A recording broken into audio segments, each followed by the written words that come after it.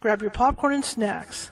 Find a comfy spot, take a seat or lie down, and let me transport you to a place of fantasy, ghost stories, ancient legends, odd creatures, alien encounters, and other magical topics.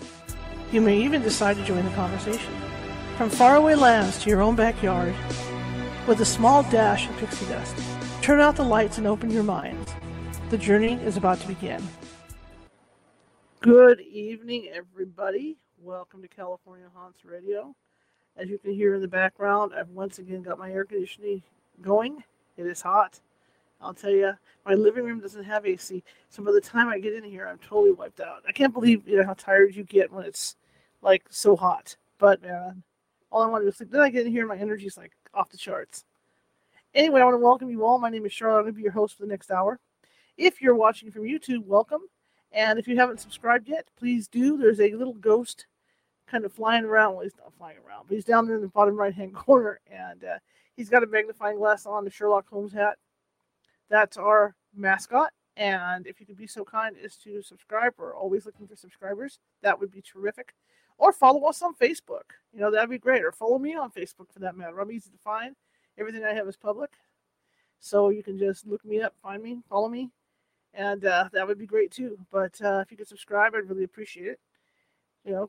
We have 250 videos over there, and every one of those videos is different topics. I'm a journalist by trade, and I enjoy covering different stories, different types of stories. So you're not only going to get paranormal UFO things going on, you are also going to get, I hate when things dangle. You're also going to get spousal abuse stories. You're going to get stories of murders. You're going to get things like that because I like to cover a wide variety of topics. Anyway, welcome. It's Wednesday, night after primary elections here in California. I don't like to talk politics, but that was a big night last night. But anyway, my guest tonight is Paul Eno. He's written a lot of books on the paranormal. One that was fascinating and interested me so much was aliens, UFOs, and the paranormal, and the parallels that run with that. And we'll probably get into that in our talk. And the reason why I got into that is because I read a book here live online called The Mojave Incident. And it's not the first time I'd read the book. I had read the book previously many, many years ago. And what interested me with this book was that as a paranormal investigator, we encounter clients that tell us, and also when we're on the field, right? We encounter clients that tell us about cold spots and people that walk through walls. And you even wonder about the EVPs, because the EVPs that we get, some of them sound mechanical. Or some of them sound so far away. Or like they're underwater, things like that. Like maybe they're from some other dimension or something like that. But after I started reading the Mojave Incident and what happened after the husband and wife were abducted, my attention kind of the whole thing made me wonder whether or not, as a ghost hunter, are we hunting ghosts or are we hunting aliens? Because a lot of the things that they experienced, like when she knew the aliens were in the room with her, the room got very cold. The little boy talked about little men that had red eyes. I mean, there's reports of that. There's these troll things that follow people on some paranormal cases. So I mean, it got me to thinking and wondering really about what we are investigating. So hopefully I can talk to Paul about that tonight because it's something that's been really interesting. It's been really intriguing to me for a long time. Okay. Again, my name is Charlotte. I run the paranormal group California Haunts Paranormal Investigation Team based out of Sacramento. We're 35 strong up and down the state. So if you have any paranormal needs, we will come out and take a look for you. And because we have 35, we're 35, we're not just all in Sacramento. We're in different counties. So if you're in a county that we don't cover, we're able to get to you no matter what. So if you have a problem, like I said earlier, look me up on Facebook. Check out CaliforniaHauntsRadio.com, CaliforniaHaunts.org, and I'll get back to you ASAP, and we can start, going over stuff with you. Okay. Also, another announcement. I forgot. See that? I'm getting senile in my old age. It's horrible when you get old. Oh yes, I'm in the market for an EQ. I decided my voice annoys me, so I decided I'm looking for an EQ so I can lower my voice a little bit. I'm kind of like going for that Roz Doyle sound from Frasier, where I can be like, "Hello, California Haunts." Last time even asked me doing that. Hello, California Haunts. How is everybody tonight? Anyway, little bit of humor to start the show off. So without further ado, I'm going to bring Paul in, and he can tell you about himself. He's got a huge paranormal resume, very impressive, and we can get rolling on this. All right, here we go. Sit back and enjoy the ride, folks. Good afternoon. Good evening. Well, good evening from New England. Fantastic. I love New England. It reminds me of parts of Northern California. Yeah, well, the temperatures do lately, and you caught me in the middle of my annual spring allergy attack. The pollen here is just really horrendous. So, but what are you going to do? Yeah. Tell me about you, because I know you have a paranormal resume that goes back quite a bit. Yeah, 52 years actually. Time flies when you're having fun. Well, I was, I'll tell you, Charlotte, I was studying for the priesthood, and I was wondering about ghosts, and I entered the seminary in 1967 at the age of 14 when you could still do that. Not a good idea emotionally.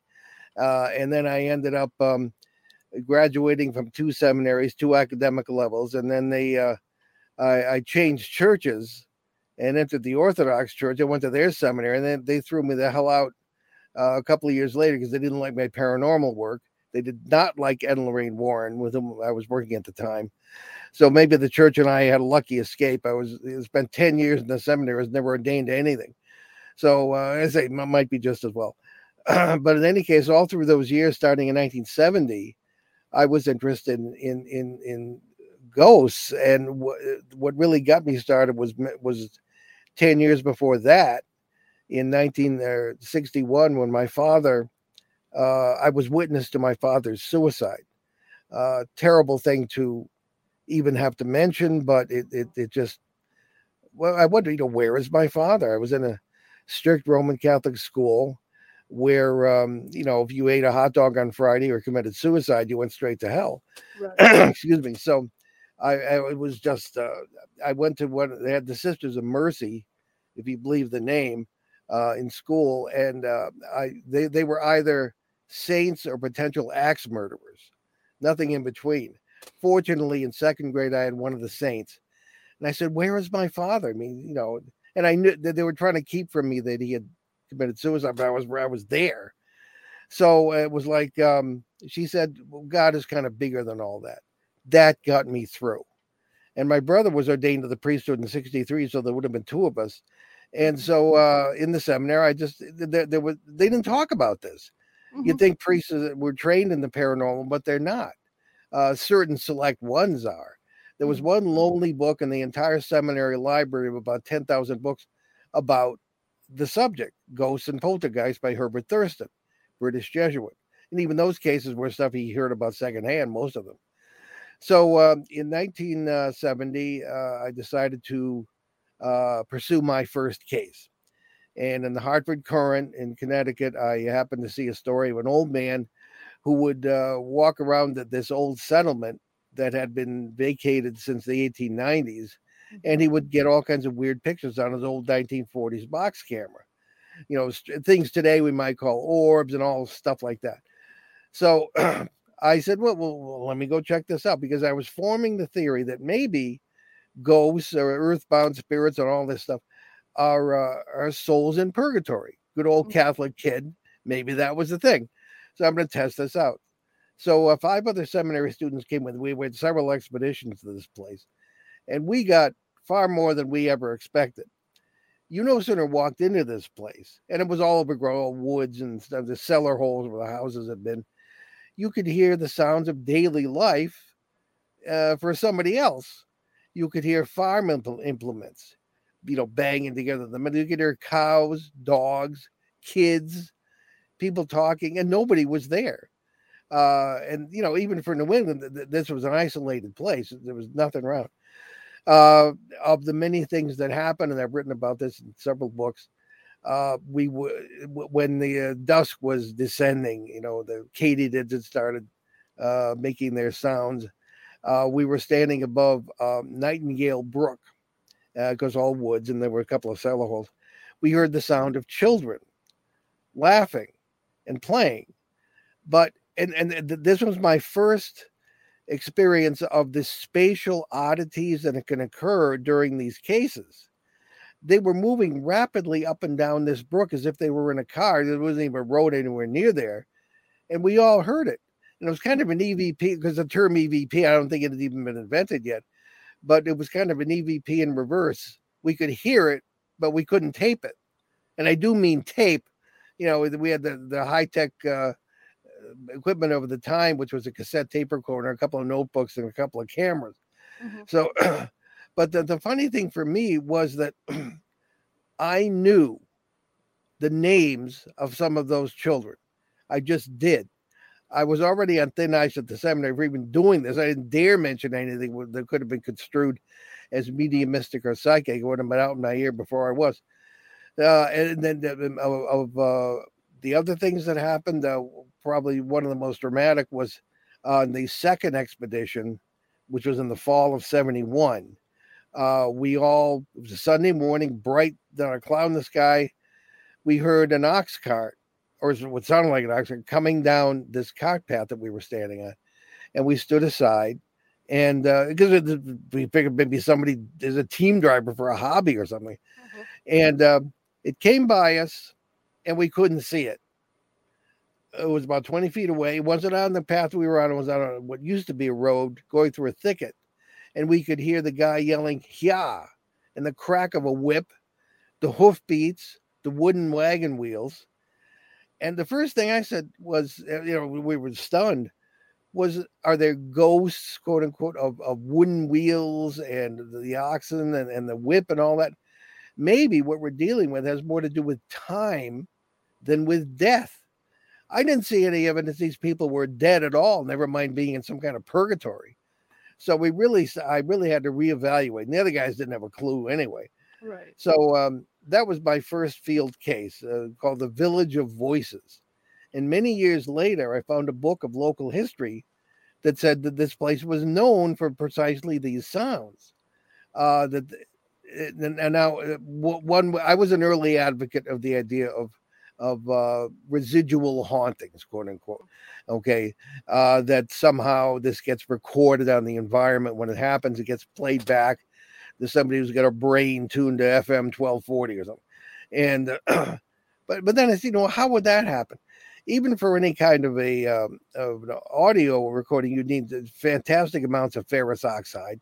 The soil's not the same. The trees aren't the same.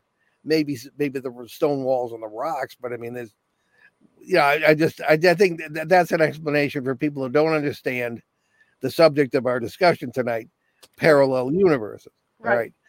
Now, that concept has been around in quantum mechanics and in literature, at least for 120, 130 years, maybe more.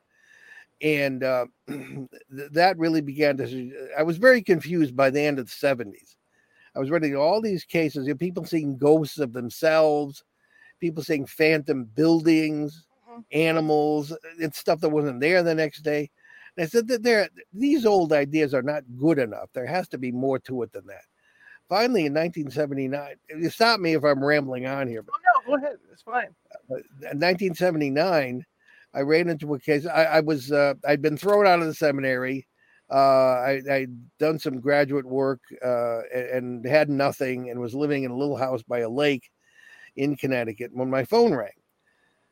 And I'd recently made my first TV appearance on this subject.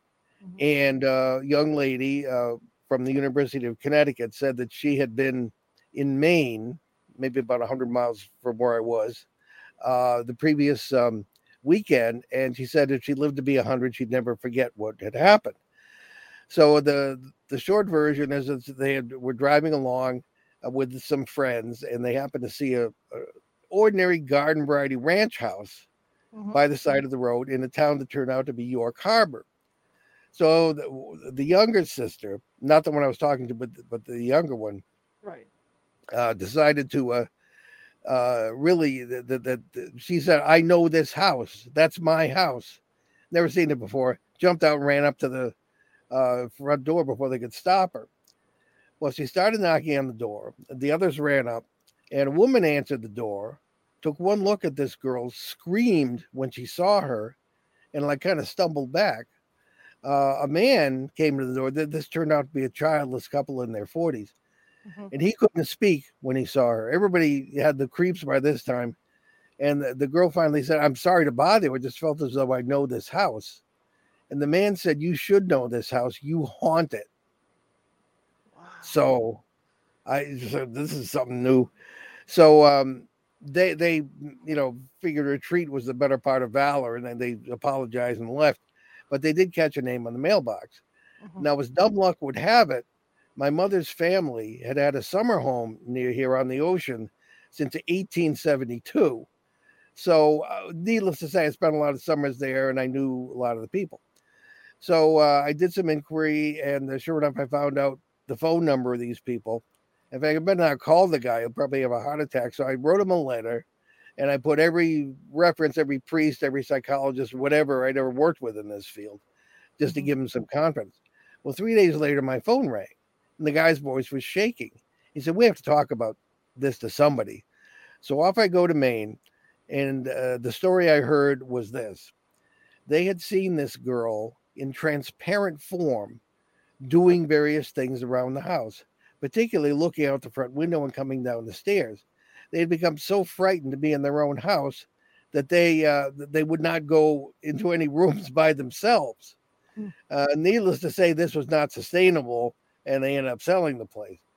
So the girl, in the meantime, I sent her to Hartford for the Minnesota Multiphasic Personality Inventory, which, if anybody is in the business and knows, is a pre-diagnostic tool to see if you need any psychiatric treatment.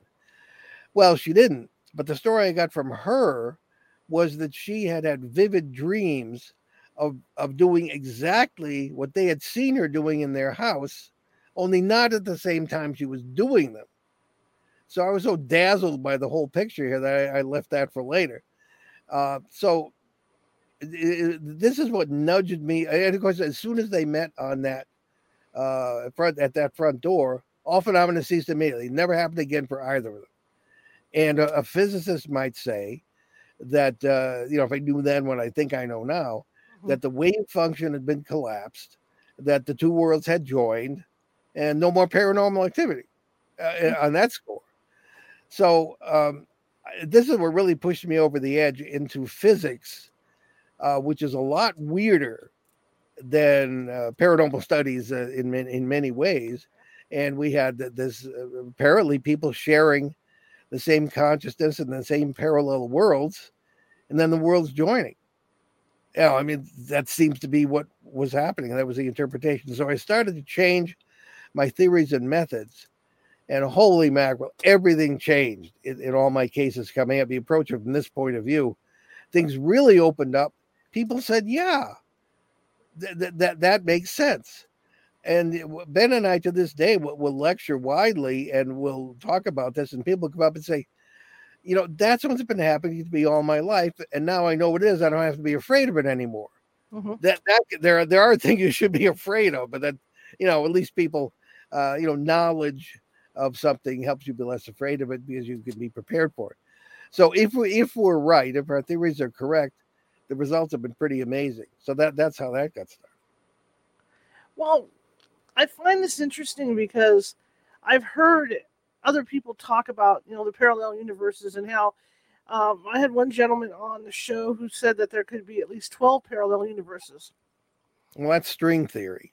Yeah, string theory. Which is an attempt to unite Newtonian physics with quantum physics. Now, the funny thing with physics is that they'll come up with, and again, excuse my voice, is that they'll come up with some theory that there's no evidence for except circumstantial evidence and hope that it will pan out. Now, that's good. That it works. And many times it has panned out, and you've come up with new understanding of various of the oddities in physics.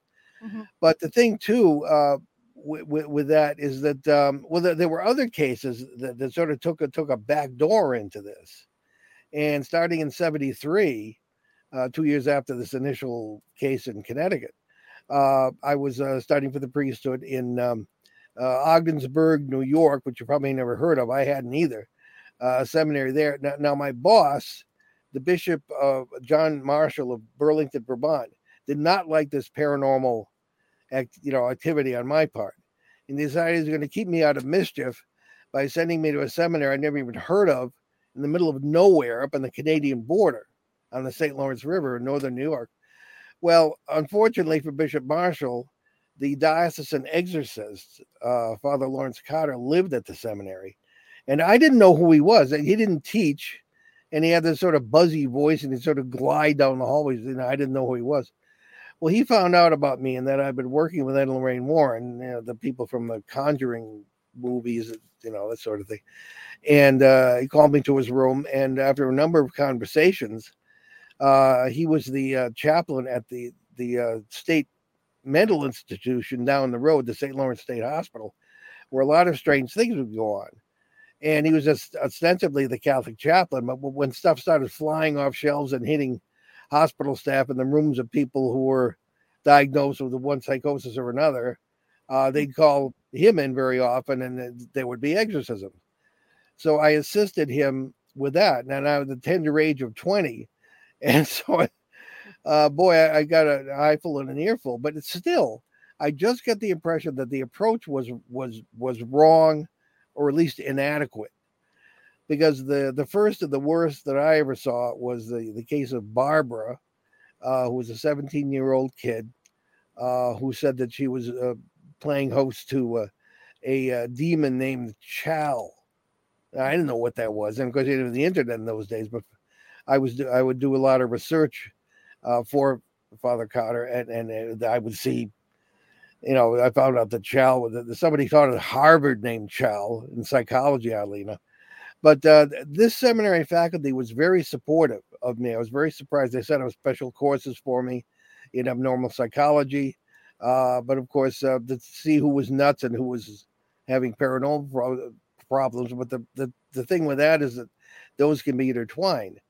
So to get back to Barbara's case, at one point she floated out of the wheelchair, and this guy named Leonard and I had to push her back. There was always the priests.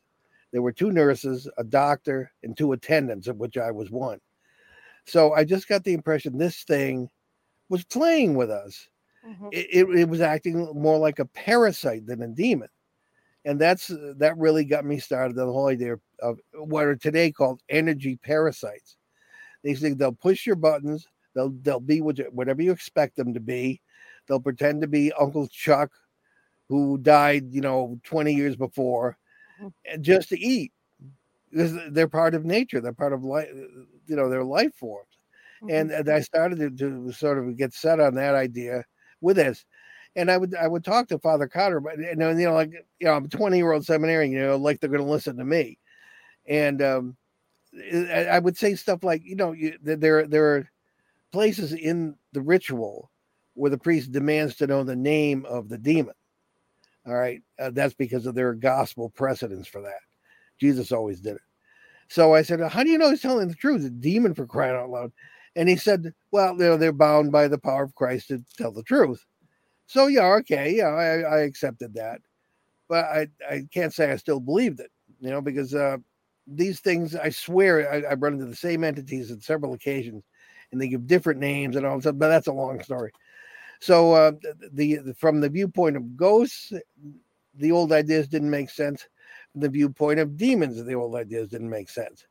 And then finally, by the end of the 70s, I was, trying to cook up some new approach to this. Mm-hmm. And something told me, go outside of the quote unquote haunted house, look around, talk to the neighbors if you can. Sure enough, half the time when you could talk to the neighbors, they would say they were having issues too, but they didn't want to say anything about it. Or they were seeing UFOs or strange creatures or things of this kind. And this, in my mind, was the birth of what we now call the flap area. Okay. Mm-hmm. And finally, by 2005, because I've been through couple of decades of this. My young son, Ben, who was then 13, joined me in this work because he was born for it. I was trying to, like, at one point we had the haunted policeman of Vermont, right? And he lived in the basement underneath his parents' house. He was unmarried, and there was something going on in that yard, the backyard, where there would be a very negative feeling there, and there was an entity, there was a parasite to us, and he would say, "It's funny you explain it that way, because as hunters and those seeking food, because whenever my girlfriend and I will fight, the thing will come in. They literally would see it, would knock stuff off shelves, and feed on their negativity." And Ben actually got a photograph of this thing, and I was afraid to show it to him.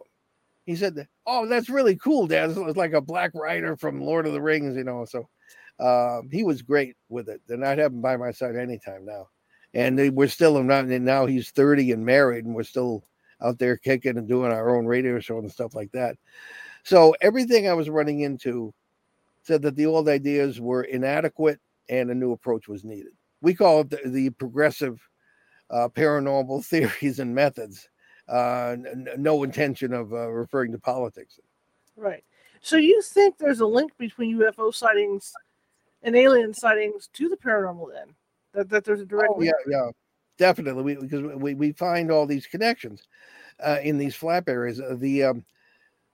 The largest flap area we are still working on started in 2005. And I get a kick out of these people who say, "Oh, they're 40 years old and I've done thousands of cases." Well, what do you consider a case, and how long do you spend on it?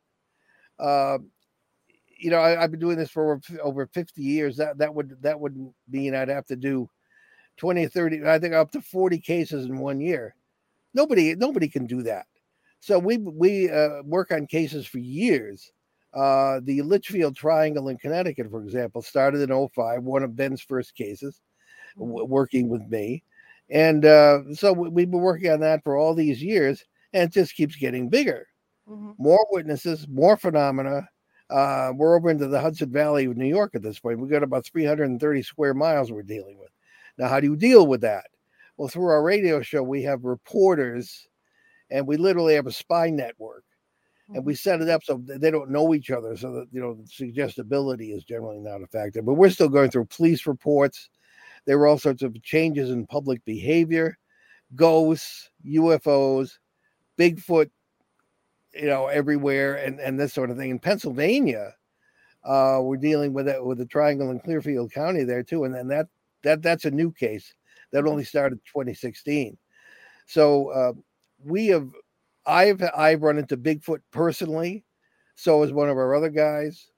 We have what MUFON considers one of the two best UFO videos they've ever seen. As a matter of fact, I don't know if you can show that, but I have a link to it I could send, or just you could look at it privately. I can put it in the chat. Yeah, in fact, I'm going to put it up on the website later so people can see. Yeah, I'll put it in the chat right now. And there we go. So, that was, it really knocks your socks off. And we have neighborhood meetings in that area with up to 35 people showing up, pre-COVID, and they've all seen weird lights and seen Bigfoot. It's like nothing. Even the restaurant, we couldn't meet at people's houses anymore. There were too many attendees. So even at the Over the Mountain restaurant in Rockton, PA, they have a Bigfoot theme because everybody knows about it, So I think it's when you look outside of a case, you're going to find all sorts of unexpected things, and it's all connected through this multiverse idea. John Keel, particularly famous for the Mothman episodes of the 1960s, a New York journalist, and I have a journalism background too, just like you, and he would talk about window areas, where all sorts of things would come through that are not typically, or at least not traditionally, related to each other. Ghost hunters used to be ghost hunters. Bigfoot researchers, would do that, and nobody ever thought they were connected. Now, there's a lot of notion in the field all around that these things are connected, and they have to be investigated kind of as a whole. So that's where we are. Oh, absolutely. I was just reading a comment in the chat room. My question in all this too is that when we talk about the parallel universes, how does that work? I mean, in your research, how does that work exactly? Because I know I've been out and seen what I thought were friends walking around, and it turns out it's not them. It's like a double. Or I've seen my double at like an airport or someplace. So how does that work exactly? Well, I go back to the case in Maine where people were experiencing the same worlds. The thing with the young girl who was the ghost in the house was that she said that in her dreams that was her house, and she had 2 children. Matter of fact, she said when she first saw the front yard, she said, "Why aren't there any toys?" It just popped into her mind. And so, I never really got too much into that because this is early and everybody was dazzled by the rest of it. But apparently, we had parallel worlds being shared by the same people. Now, there are all sorts of implications for this, scientific, spiritual, even our own point of view about ourselves, because the implications of the kind of multiverse theory that we embrace, because this is what we see, and there are different interpretations. Some people stick with the string theory. You got 11 or 12 parallel worlds in there. Others think there are infinite numbers, okay, with infinite versions of ourselves and all possible outcomes being real. Now, with my theological education, I was never ordained to anything, but I got the education. I couldn't help but look at it from the point of view, well, everybody gripes, about God because, everything's unjust and we're going to swoop in and save us from ourselves and all this. And that's a legitimate concern. On the other hand, if we're too limited to see the multiverse in all its meaning, we're not seeing the possible idea that all possible outcomes are out there and the whole thing forms a perfect elegance. Just because we can't see it or don't experience it doesn't mean it's not there. So that's one point of view that we happen to find intriguing.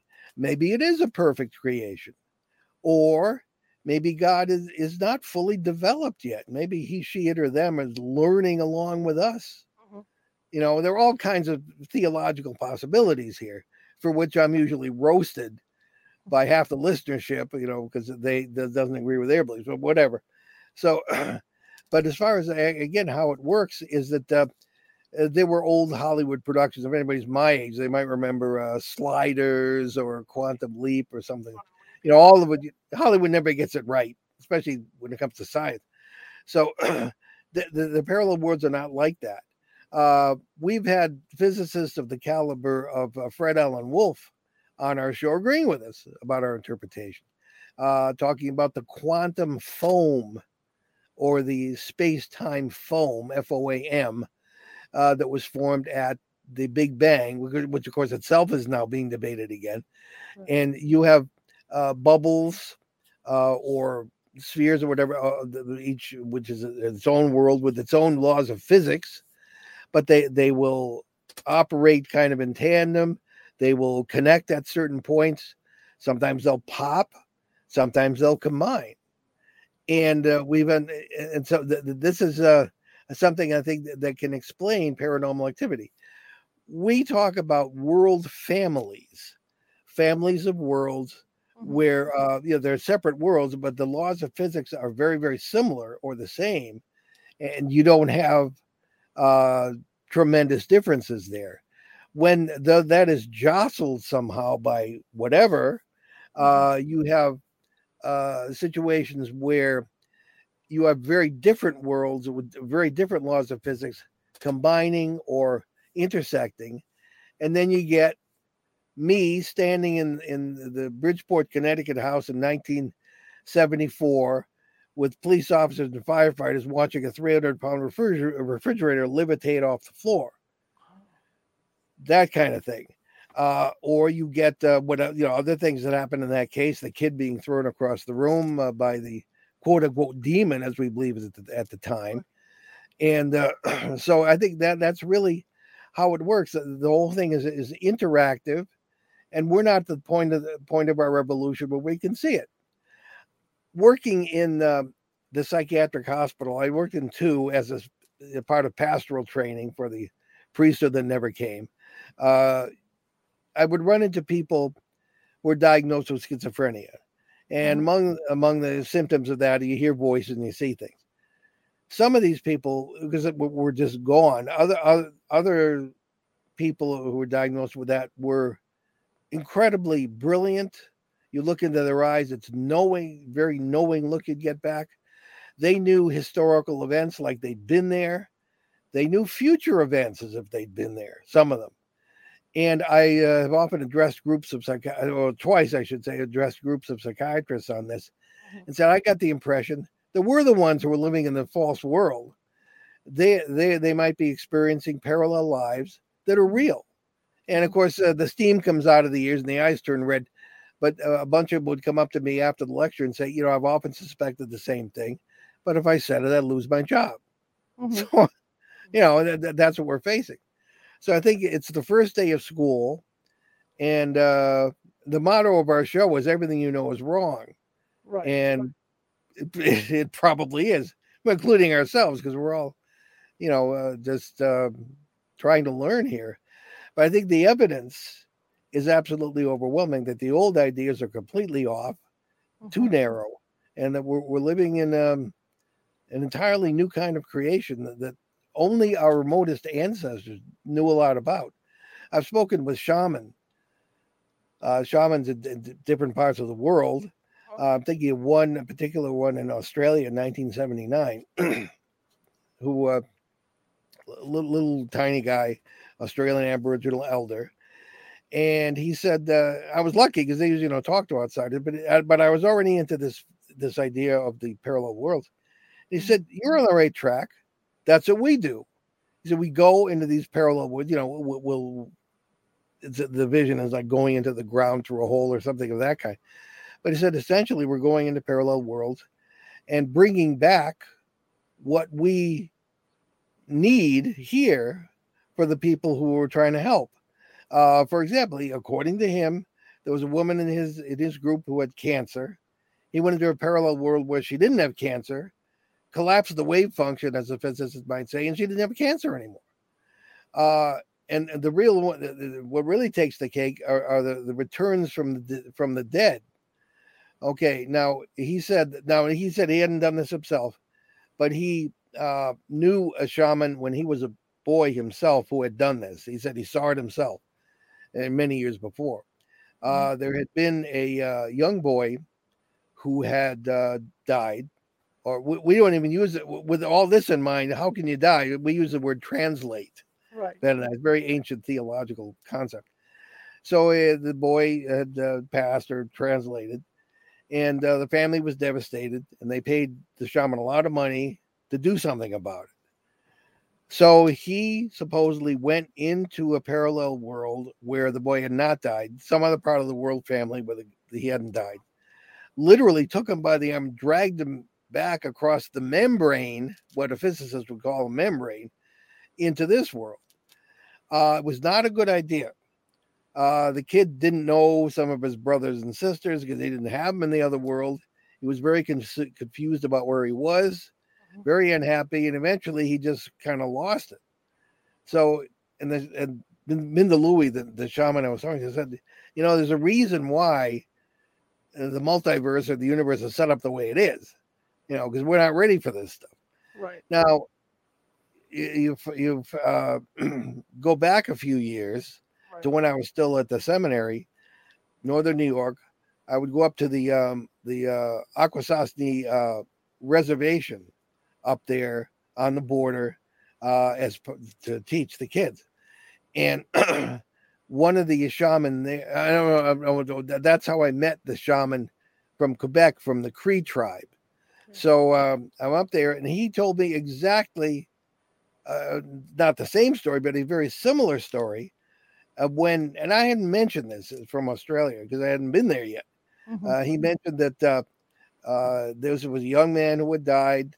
They had paid the shaman a lot of money. This is when he was a kid too. and the guy was brought back in the same way, and he walked to work past his own grave every day. Mhm. And again, he stressed it wasn't resurrection, wasn't reincarnation. They literally dragged him back from a world where he never died. So this stuff sent me for a loop and really got me into the current theories that we use now. So these are indications of how this apparently works. Well, my question, what I was reading a few minutes ago in the chat room was a concerned listener who said, "Well, what about our deceased family members coming back to talk to us or visit us?" Oh yeah, well this is well known. The key to understanding that, I think, is to realize, and with all due respect to the founders of our country, that we are not individuals, and not in the sense of what Ben and I call the island theory.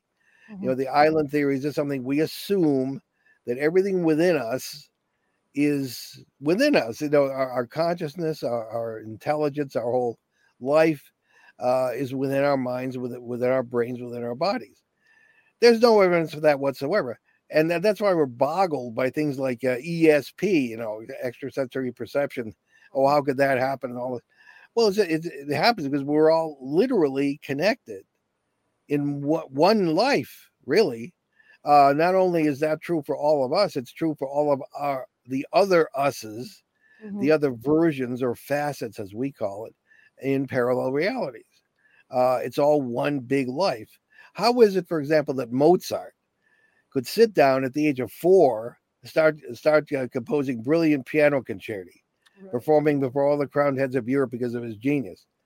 Probably, if this is correct, it's probably because he's already aware. We don't even use the past tense because one of the principles of the multiverse that we accept is the simultaneity of all time. There is no past, there is no future. So Mozart is aware where he's already a great composer, and so he's united with his facets, a couple of them anyway, and he has all this talent. You see this all over the place throughout spirituality, whether people know it or not, things that might illustrate this principle. So as far as our loved ones are concerned, and this is really not on the question, but I get a kick out of the idea. Oh, your loved ones. What if you couldn't stand the person? You don't want to have them back, But we talk about this all the time on our show. And when my mother translated in 2011, a lot of people wrote into the show, very compassionately, kind of saying in a way, okay, wise guys, how do you handle the loss of a loved one? So I said, it's not that she's still with us. It's that we are with her in many, many worlds where she never died. And we have a better relationship than ever. And that's still true. And how do you experience these worlds? Well, you are experiencing them in your subconscious. That seems to be what it's all about. In this life we're living here, that we're conscious of here, is part of our subconscious there. I think it's really quite that simple, if you want to call it simple. So I think, again, it's not that they're still with us, but we're still with them in many ways. And it's as real. That's as real as it gets. We just have to see it. So really, these dreams that people have of deceased loved ones could be a trip to another universe, a parallel. Oh, absolutely. Yeah. And, I really came to the conclusion. I have a dream record I've kept for 25 years. And when I go back to look at a dream from, 1999, it jumps right back. It's real. And as a journalist, I was a newspaper editor. I was the wire editor at the Providence Journal, which is the Metro Daily around here. And you put out the morning paper at night, so you work essentially a second shift. I get home 1 or 2 in the morning. I get up and take, because my wife had sort of banker's hours. I take the boys down to the school bus, and I take a nap in the afternoon to make up for it. I still kind of do that. I have a kind of a short night and a short nap in the afternoon that will take care of that. And unfortunately, I work at home for myself, so I have that luxury. But the point being that I remember more dreams than most people do because I have that broken sleep schedule. And there are one of many examples. My wife and I visit this cafe on a street corner in Pennsylvania, of all places. And Rhode Island is nowhere near Pennsylvania. And we have life memories of the place. We know people. We can tell you all about it. It's a real world. And Ben and I found that, Ben, my son, that we were sharing the same dreams of the same parallel worlds. I would begin the dream, he would finish it, or he would start it and I would finish it. Probably the most far out example was when we were on Coast to Coast AM. I think it was 2010, and George Noory was asking us about the same topic you're discussing, and we said, should we talk about the good world or shouldn't we? The whole country would be laughing at us, but we brought it up, and it was a world Ben and I and some other people had experienced. It's not heaven, no, but it seems to be a world in which our species is far more at home, and people work. Their modes of transportation.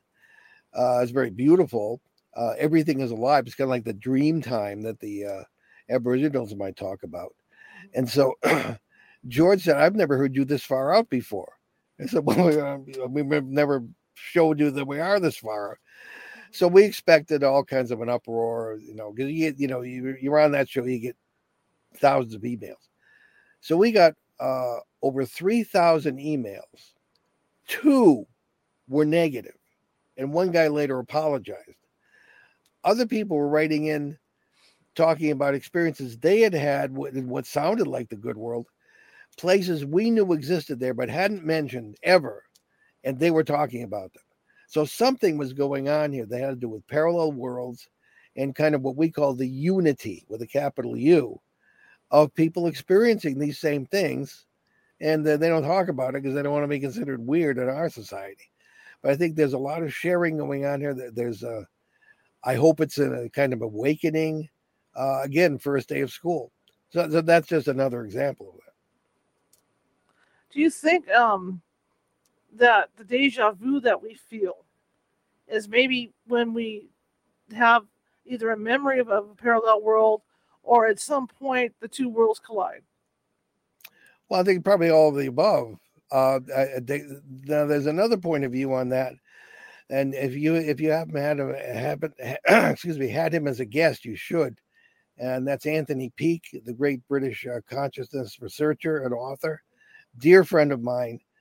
We tie into each other's work all the time, and he ties into deja vu in his next book, Cheating the Ferryman, reference to the ancient ideas about the ferryman. When you die, ferrying you across the river Styx, right, and you have to pay him. I don't know what he does with the money. I've always wondered that. But in any case, there are different points of view on that. But as far as deja vu is concerned, yes, I think it's an experience of what you've already done in a parallel world. Because the thing is, the time is really not, that doesn't really exist. Einstein got into quantum physics. He thought it was too crazy, but he couldn't deny it. But even his special theory of relativity is that time implies that time is all simultaneous. There is no past, there is no future.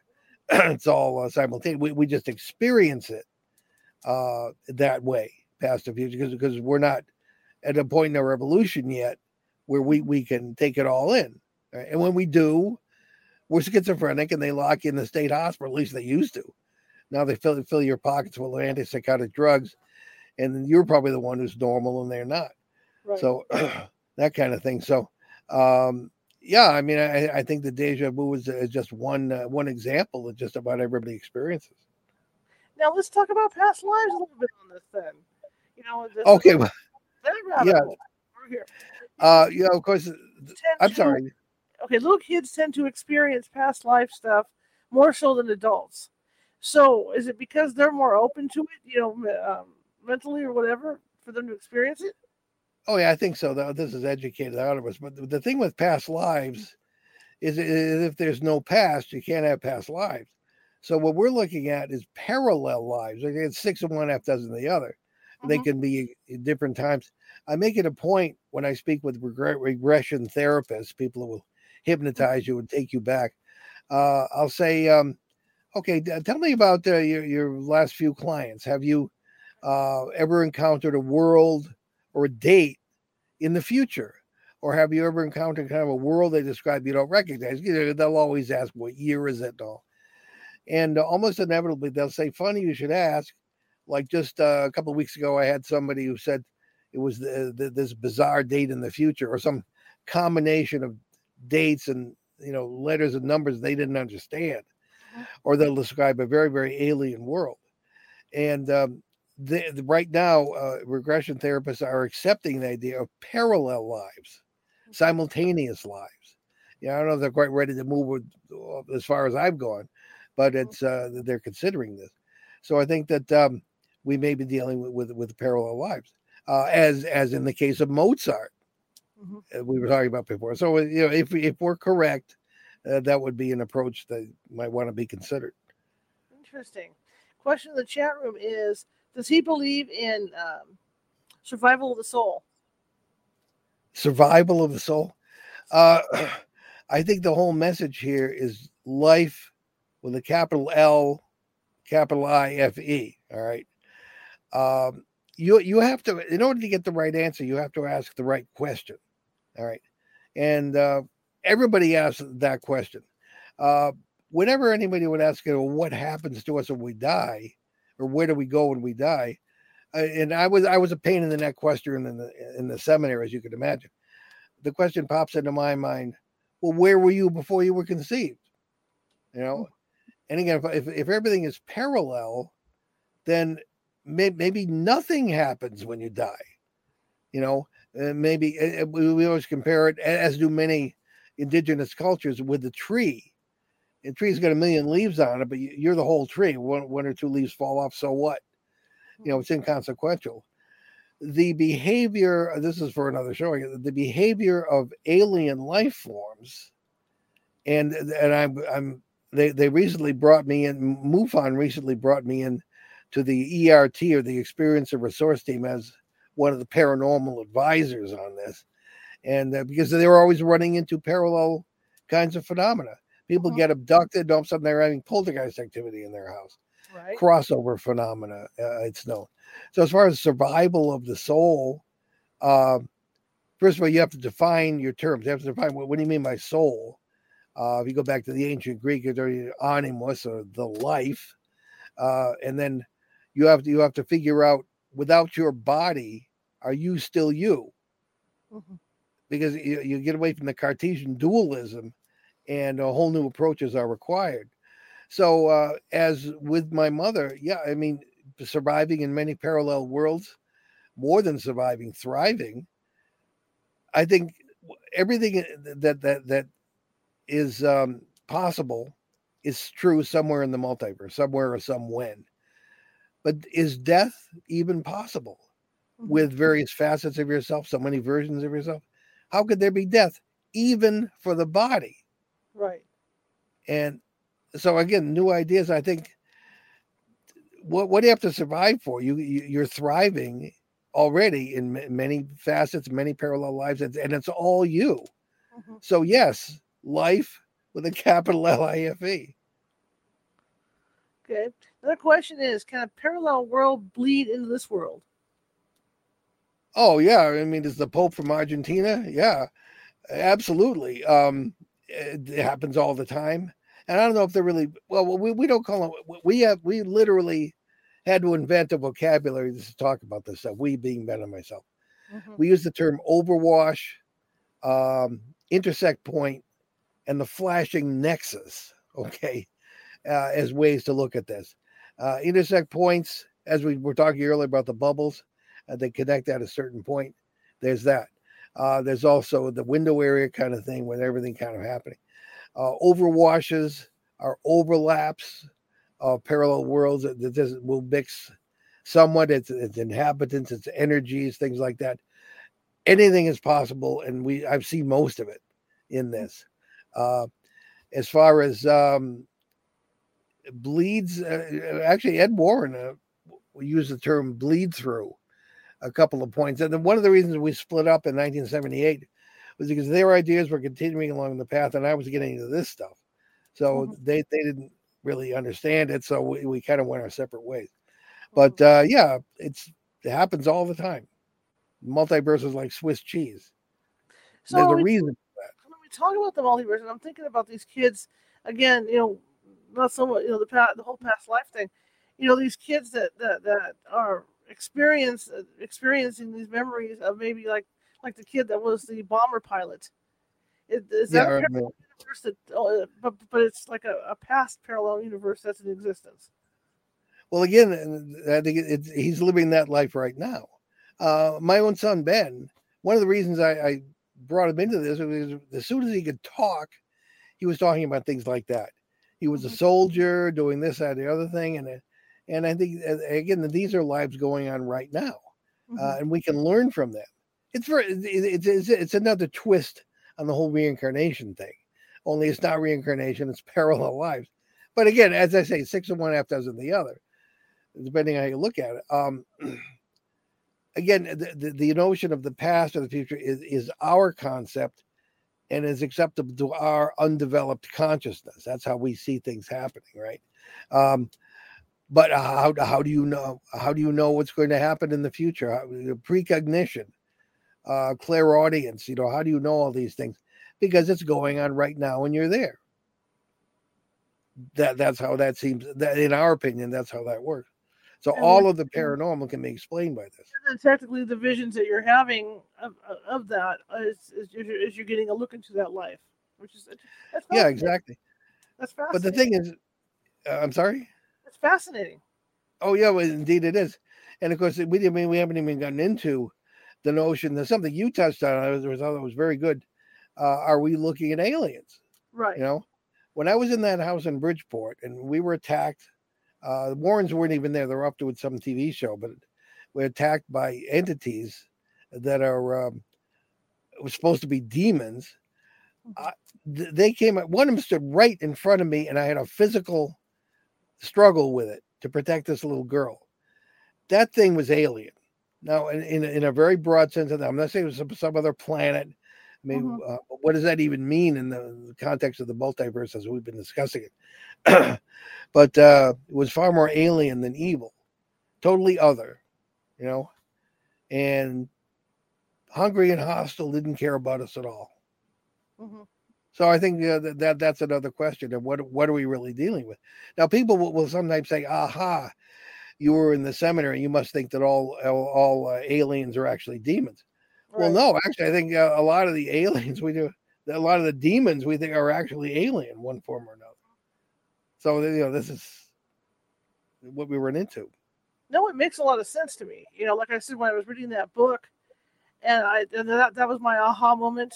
With what I was doing as an investigator, because when you hear these accounts from people that have been abducted and what they're going through afterwards, it sounds just like these cases that we've been investigating for years. Yeah, exactly. And it all depends on how you approach them. I mean, maybe we could be wrong. Maybe the old ideas are right. You could do things wrong for 50 years. But on the other hand, I don't think so because of the success we've had. Mm-hmm. And, the whole, well, that Bridgeport case descended into chaos at the end. I recommend Bill Hall's The World's Most Haunted House book as a good guide to that case. But even if we're wrong, what we suggest doing, Ben and I call it the Peter Pan theory. Think happy thoughts. Mm-hmm. In other words, the more positive energy you have in your life, the less trouble you're going to have with negative energy, right? Mm-hmm. And that's good advice for any family or any person. So, yeah, I think I like to think we're on the right track. I would think that, like you say, writing down your dreams would be interesting now when you look at it from this perspective, because sometimes your dreams are in the here and now. Sometimes your dreams are things you've never done before with that person. That's true. And you find when you write them down in detail, you find various parallels. You Mm-hmm. can, at least with me, I can return to the scene just by reading the narrative, even if it's 20 years ago. Mm-hmm. It's like it's real. And I think it's real because it's still going on. It's kind of, as we said about deja vu, that's part of your super life. It's another term we had to invent, Right. super life. So, Now you wrote a book about all this, right? there are several. The two of the most recent would be a little shameless self-promotion here. Yeah, from Schiffer Books, Behind the Paranormal, Everything You Know Is Wrong. And then most recently, oh, look at that. You got it. Most recently, there 2019, there was Dancing Past the Graveyard, Poltergeist, Parasites, Parallel Worlds, and God. That's just written by me. And that's from Schiffer as well. I actually made it into hardcover. That was, I impressed myself that way. Cool. But those are things I hated writing that book. Those are cases that I never mentioned before that really, really illustrate the multiverse idea. People I've dealt with who were stuck in parallel worlds, who had died here and things like that. But if people are interested in that, that's the one that they might want to read. Fantastic. What's next for you? Well, Ben and I are working, I'm involved in MUFON now and doing all this stuff. And we lecture at a lot of UFO conferences. A lot of the paranormal people don't like us because we're bad for business. We question all their ideas. And so we're writing a book called Behind the Paranormal 3, Uneasy Skies, with our own UFO experiences and those of our guests over the last, we've starting our 15th year on the air. I guess we've been on the air almost as long as you have. And we'll be, that'll be out next year. And what about your podcast, your show? Let's hear about that a little bit. Oh, yes. Okay, we're on an actual AM/FM station in Rhode Island, Boston, Providence Market. But it goes out everywhere on the internet. There's a video stream, and it's all on YouTube and iTunes and all this. It's called Behind the Paranormal with Paul and Ben Eno. And BehindTheParanormal.com is a good place to find out about where to hear it. And we have over like 1,100 free recorded shows if you have the time. So, absolutely. Well, thank you so much for coming on. I learned so much tonight. Well, thank you very much for inviting me. It's a great pleasure. I even feel a little better from the allergies having yacked all this time. I was like that this weekend. I was out working in the backyard and a lot of dust, and I could hardly. Oh yeah. Well, I don't think you have the pollen we have in the east here. Yeah, it was really bad. All right, sir. Well, thank you very much. I'd like to talk to you on a future date, maybe about stuff, because I could be here for hours talking about this. I think it's absolutely fascinating. Well, I'm here. All right, Paul. Thank you so much. Thank you. Take care. Okay, guys. I forgot to ask about his websites, but I have those up, of course, at the end. That was interesting. It's a different view on the paranormal, and how to look at it. I'm always open-minded to stuff like that. And I agree there's concern about, what happens with our loved ones when they pass, et cetera, et cetera. But, you got to have an open mind. I mean, it's like anything else. Like even now, eggs are bad for you. Next thing you know, eggs are good for you. And then eggs are bad for you again, and blah, blah, blah, blah, blah. Everything is ever changing with this. So anyway, I have links to his books and his websites, of course, so you guys can check him out if you so desire. And I will get his video. In fact, let me look at that video right now in his chat, in the private chat. And somehow I'm going to make a copy of this video. Hang on. Let me make a copy of this real quick. Because once I kill it, I kill the chat. So I'm going to pop over on that right now. That's what I'm doing, is I'm pushing buttons. Just bear with me, and I'm going to go over there. Hopefully I don't lose you guys. Okay.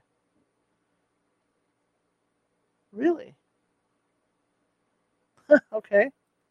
Well, let me try that one more time. It's telling me the domain's for sale. What is that? You never know with things. Okay, I don't want to get kicked off StreamYard either here. Okay. So let me go back in one more time. Let's try this one more time. Oh, I'm going to Google it and find it anyway, so it doesn't really matter.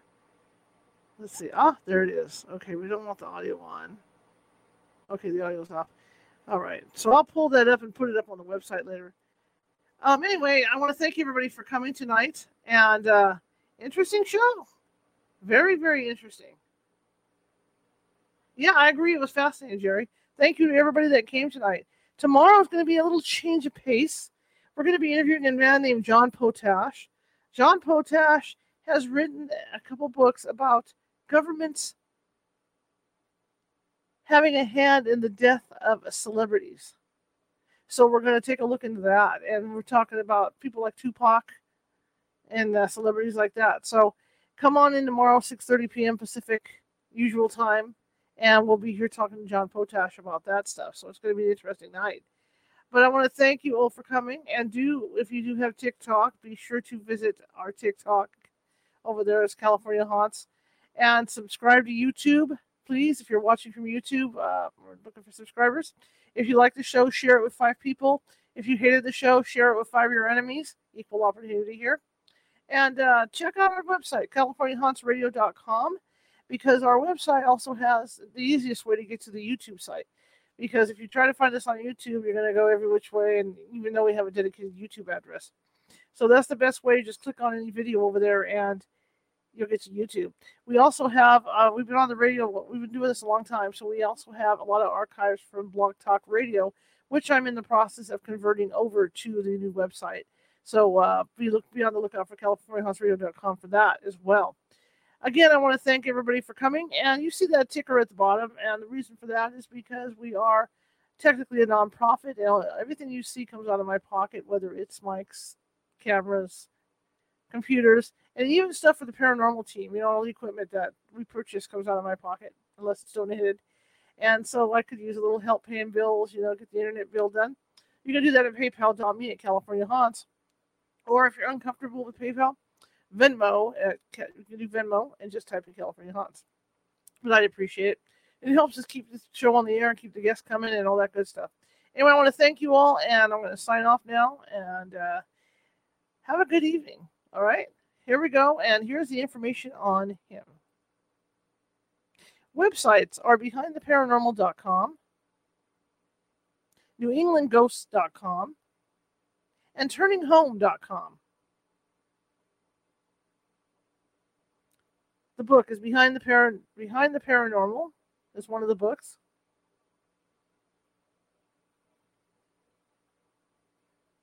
And you've got Faces at the Window and the Bell Witch Project.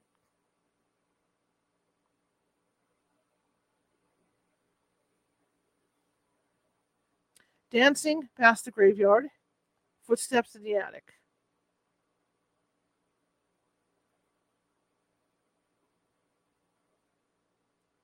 And of course, they're available at Amazon and probably from his website, more than likely as well.